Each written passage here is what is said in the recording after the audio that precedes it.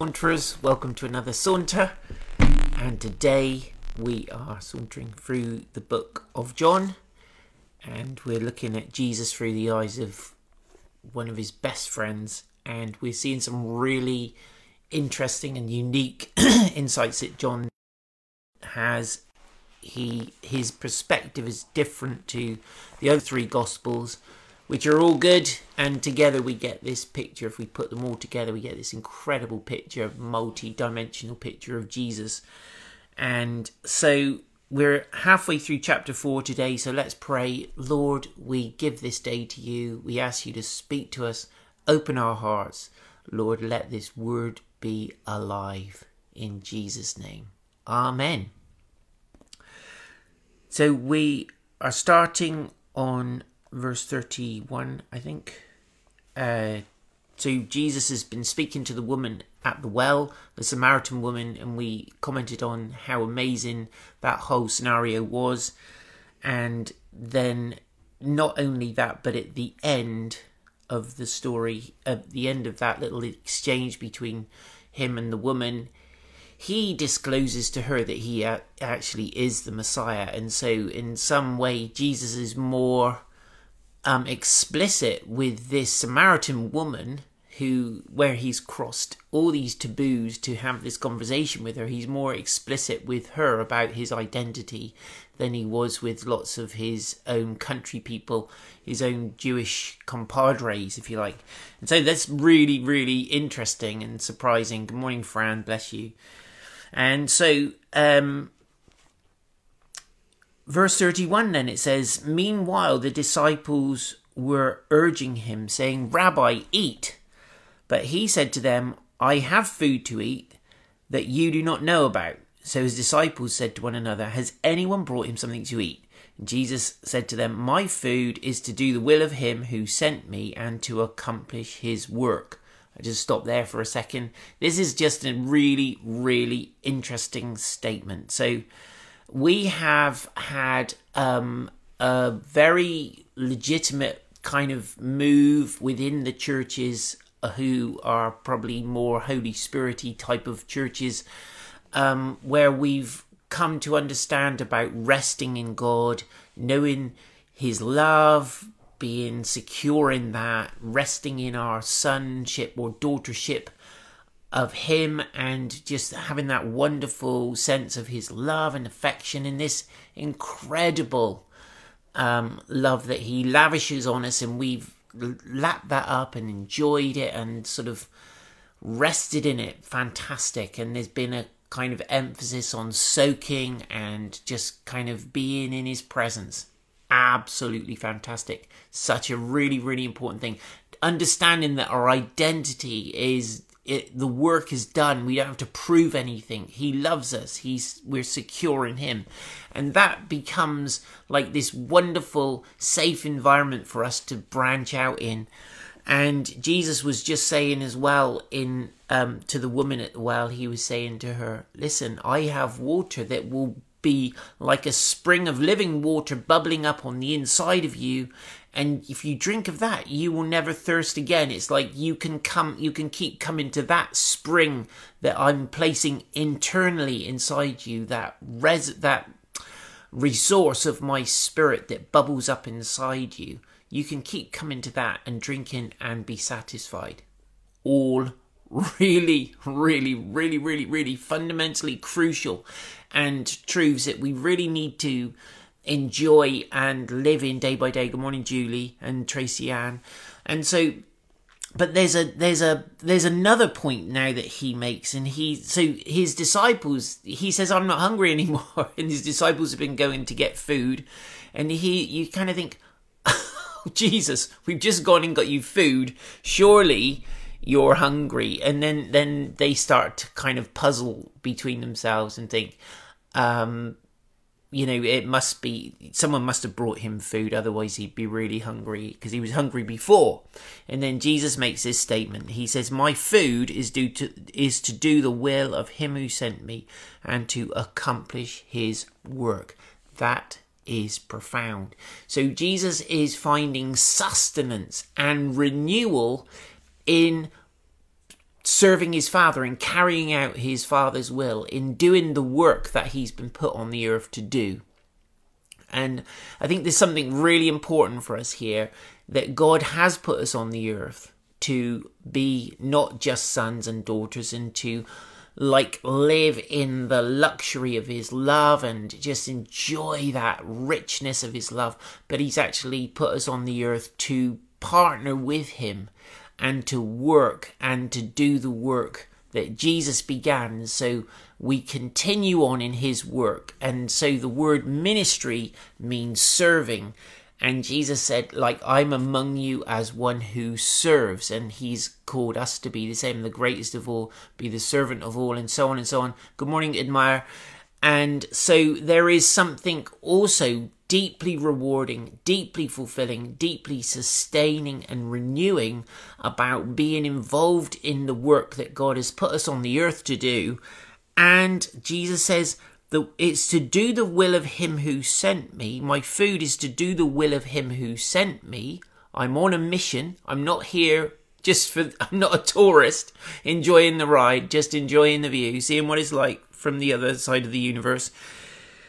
But to accomplish his work. Now that word there, accomplish, is really important. It means bring to completion, bring to perfection his work. So it's not just I've started something, I'm going to tinker around with this, and maybe I'll have a go at this in a minute and then I'll do that. But it's actually to perform, to bring to completion, to bring to perfection the work that he has put me on the earth to do. And oh man, there is something incredibly rewarding. Real quick story. I was in a country, we'd spent a foreign country. It was not an easy one to be in. We'd spent quite a bit of time trying to sort out my friend's visa issues, because it turned out that he had a 7-day visa and we were there for 10. And we didn't want him to spend the last few days in prison. So we had to go and sort this visa out. And we walked miles that day through the city, backwards and forwards, up and down these big roads. And we managed to get it sorted out. And it was about 4:00 in the afternoon. And we've been on our feet, walking around, trudging around, and just that kind of unfruitful activity, really, which is boring and draining.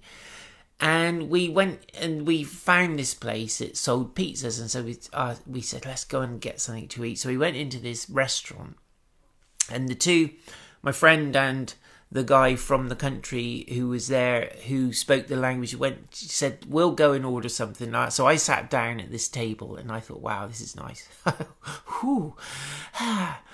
Weight off my feet. And then I'm just enjoying that moment just for a second, and then they call me over and they say, come over here.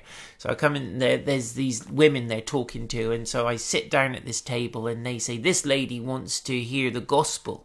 So evidently, as we walked in, she could see that we were followers of Jesus. There was something different about us. Now, this is not a country where there are many followers of Jesus, so that was unusual in itself. So she said, come and sit down, and she was there with her son and her sister, I think. And so we spent probably about 3/4 of an hour just sharing this incredible message. They all received Jesus. We prayed the prayer with them. It was fantastic, and it was just this God-given moment.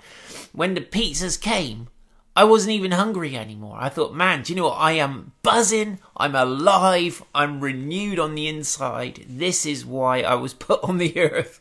I've just had the best time, and I was happy to eat the pizzas. I could have just walked away and I would be done and wait for tea. Do you know what I mean? It was one of those incredible, and I really understood what Jesus is talking about just for a moment. Actually, there's something so incredibly rewarding about just helping someone meet Jesus, bringing someone to meet Jesus. Oh man, that is meat and drink. And then he says, verse 35, on the back of that, he says, do you not say there are yet 4 months, then comes the harvest? Look, I tell you, lift up your eyes and see that the fields are white for harvest. Now that's that lovely, real beigey white that the corn goes just before it's time to harvest it. And Jesus said, listen, look, You keep saying there's 4 months until the harvest. Look now, because the harvest is here, is ready. It needs to be gathered in. Excuse me. And he says, I tell you, lift up your eyes. Look, change your point of view. See it differently. This is different to how you were perceiving it. Actually, the fields are white, even unto harvest. And verse 36, he says, already the one who reaps is receiving wages and gathering fruit for eternal life, so that the sower and reaper may rejoice together. For here this saying holds true, one sows and another reaps. I sent you to reap for that which you did not labour. Others have laboured, and you have entered into their labour.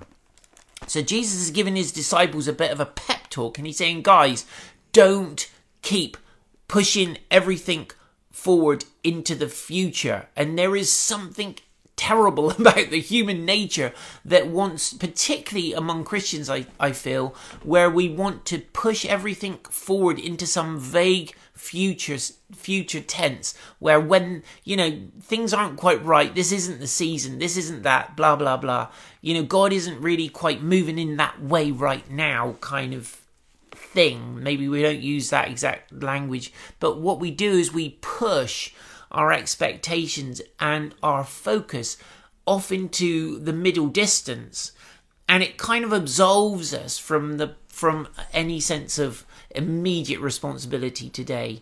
We need to understand that all around us are people who want to hear about Jesus and want to see Jesus demonstrated by our lives. They're looking at you and me and saying, where's Jesus? And we want to be able to say, here he is, look at me. I'll demonstrate his kingdom, in our friendship and through our relationship. I'll talk to you. I'll answer any questions. Let me introduce you to my best friend. And the people around us already. We might not be in what one might call a full-blown revival where thousands of people are queuing up to get to church on Sunday. Not in our town at the moment. But it only takes a spark to get a fire going. And Jesus is saying, lift up your eyes, change your perspective, see things from a different point of view. And actually, I'm saying to you, the fields are white. And he also describes the collaborative nature of the work of the kingdom and who these people are who've been working and labouring before the disciples. I would imagine he's talking about all the prophets and all the teachers who've gone before. Even people like John the Baptist who've been preparing the ground and getting people ready, getting people's hearts ready. All the faithful disciples who lived under the old covenant. And he's saying, these people have laboured, now you're going to share in their labour. Good morning, Joseph.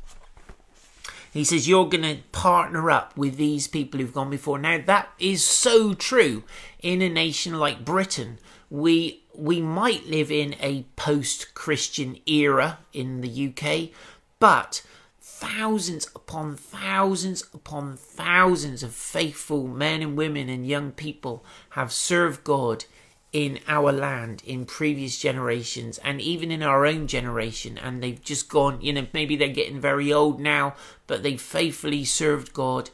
Maybe they've recently died, and we have to say, do you know what, we're not doing this on our own. We're part of an incredible collaborative venture. There are people who have been praying for Weymouth for their whole lives, and so all of that counts. All of that is ammunition, or what's the word? It's priming the pump for God to move. And so one sows, another reaps. We might share the gospel with someone. We might not be the one who actually helps them over the threshold into the kingdom. It might be somebody else. But we nonetheless want to share and give it away, and plant the seed, and maybe we'll enjoy some reaping as well. And that's a legitimate thing to pray for. Say, Lord, I want to help some people into the kingdom. Sorry, Fran. I want to help some people into the kingdom. I want to see like even through my life, Lord Jesus, let me lead some people to you before I die.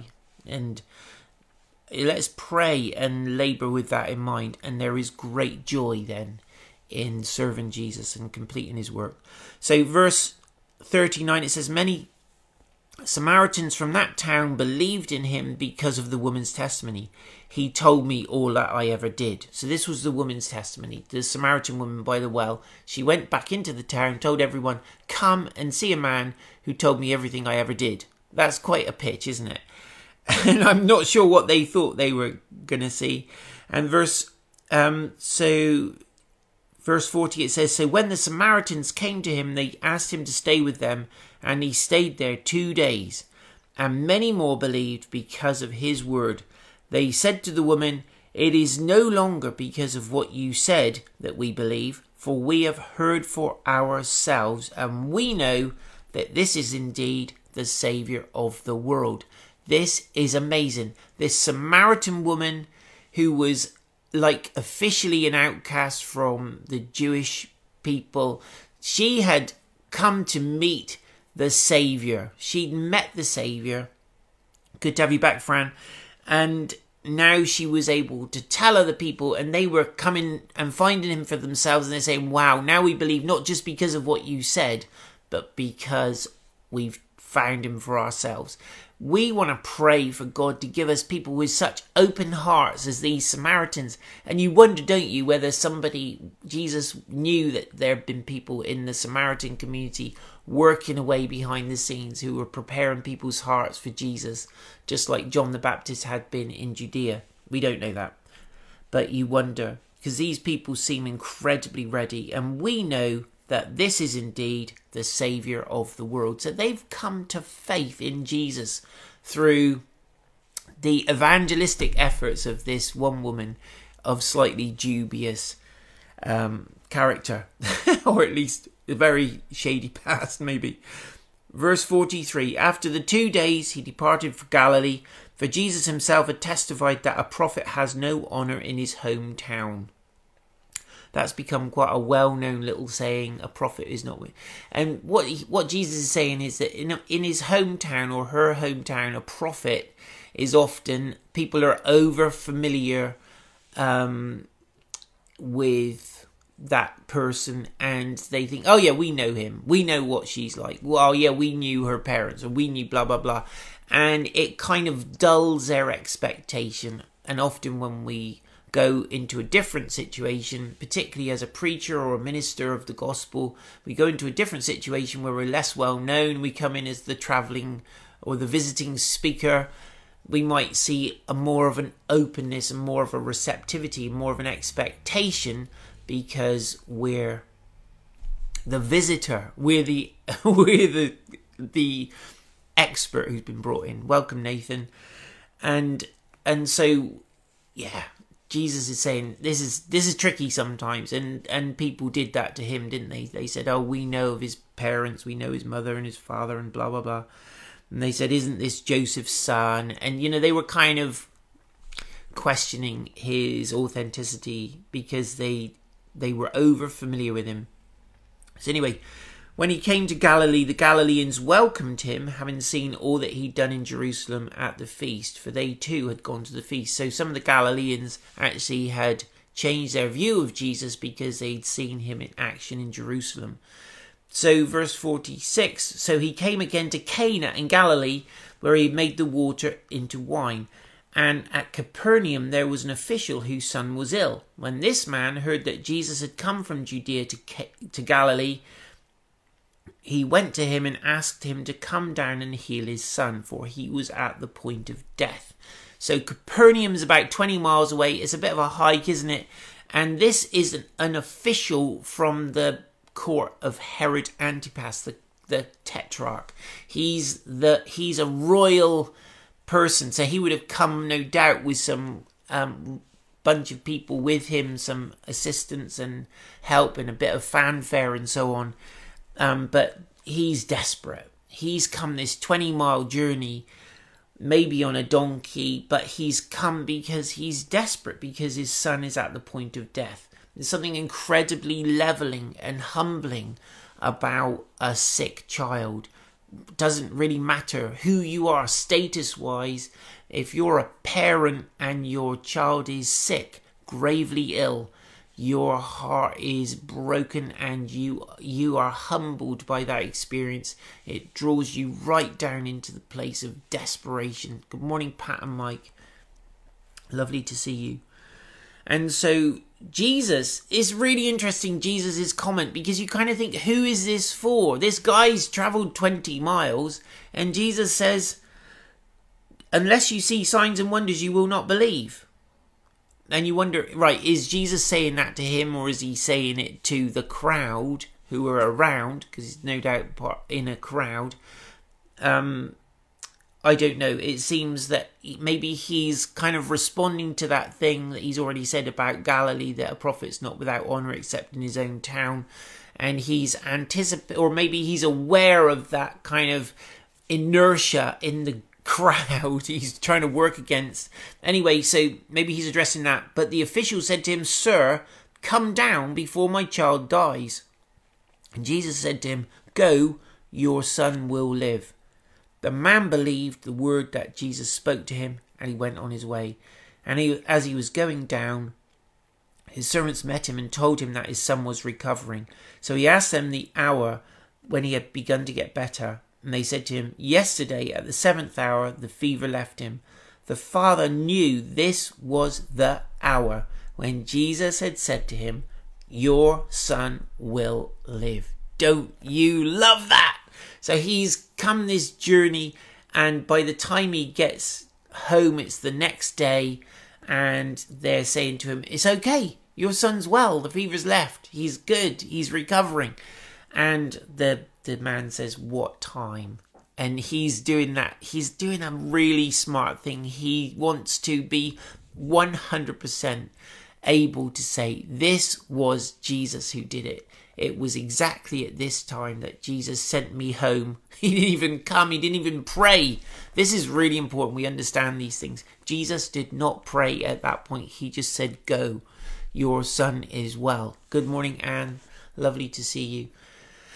And I've been thinking about this quite a bit. There is a difference between praying for the sick and speaking to the sick, or sending that command like Jesus did on this occasion, where it travels to a different region. Morning, Hazel. And the person recovers, or the situation changes. I believe that it's something to do.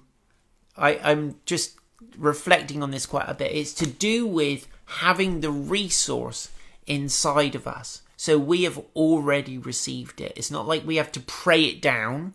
It's not like the person's in front of us and we're asking God in that moment to begin to touch them. What we're doing is saying, I, because of the Holy Spirit in me, have the resource to send a word that changes this situation, that creates a miracle. And so as we speak it out, we're not even praying, we're saying, in the name of Jesus, or go, your son's going to be well. Jesus has just healed him. That's a different activity. It's a different process. But I don't believe this is just reserved for Jesus or superstar Christians or apostles and those kind of people that we see on TV. I believe this is something that God is calling us to walk in.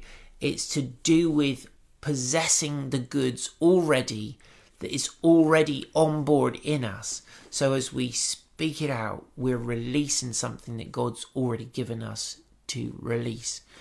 So that's really exciting. So anyway, where are we? The father knew that this was the hour when Jesus said to him, "Your son will live." And he himself believed, and his whole household. This was now the second sign that Jesus did when he had come from Judea to Galilee. So the turning the water into wine was the first sign. This was now the second sign. The turning the water into wine brought his disciples to a place of faith where they believed in him. Now this is a sign to his own kinsmen, if you like, that I am indeed the Messiah. And yeah, awesome, isn't it? Jesus, we want to be those people. We don't just want to read about it. We love it when we hear about it. We love it when we hear stories contemporary to our own of this kind of thing happening. But Lord, we want to see it. We want to do it more and more and more. We want it to be that we have possessed already. We already carry on board that resource that we can just dispense at that moment of time and see the miracle happen in Jesus' name. Listen, guys, God bless you. Thank you so much for joining me. It's lovely to be together. Please like it, share it, pass it on, whatever.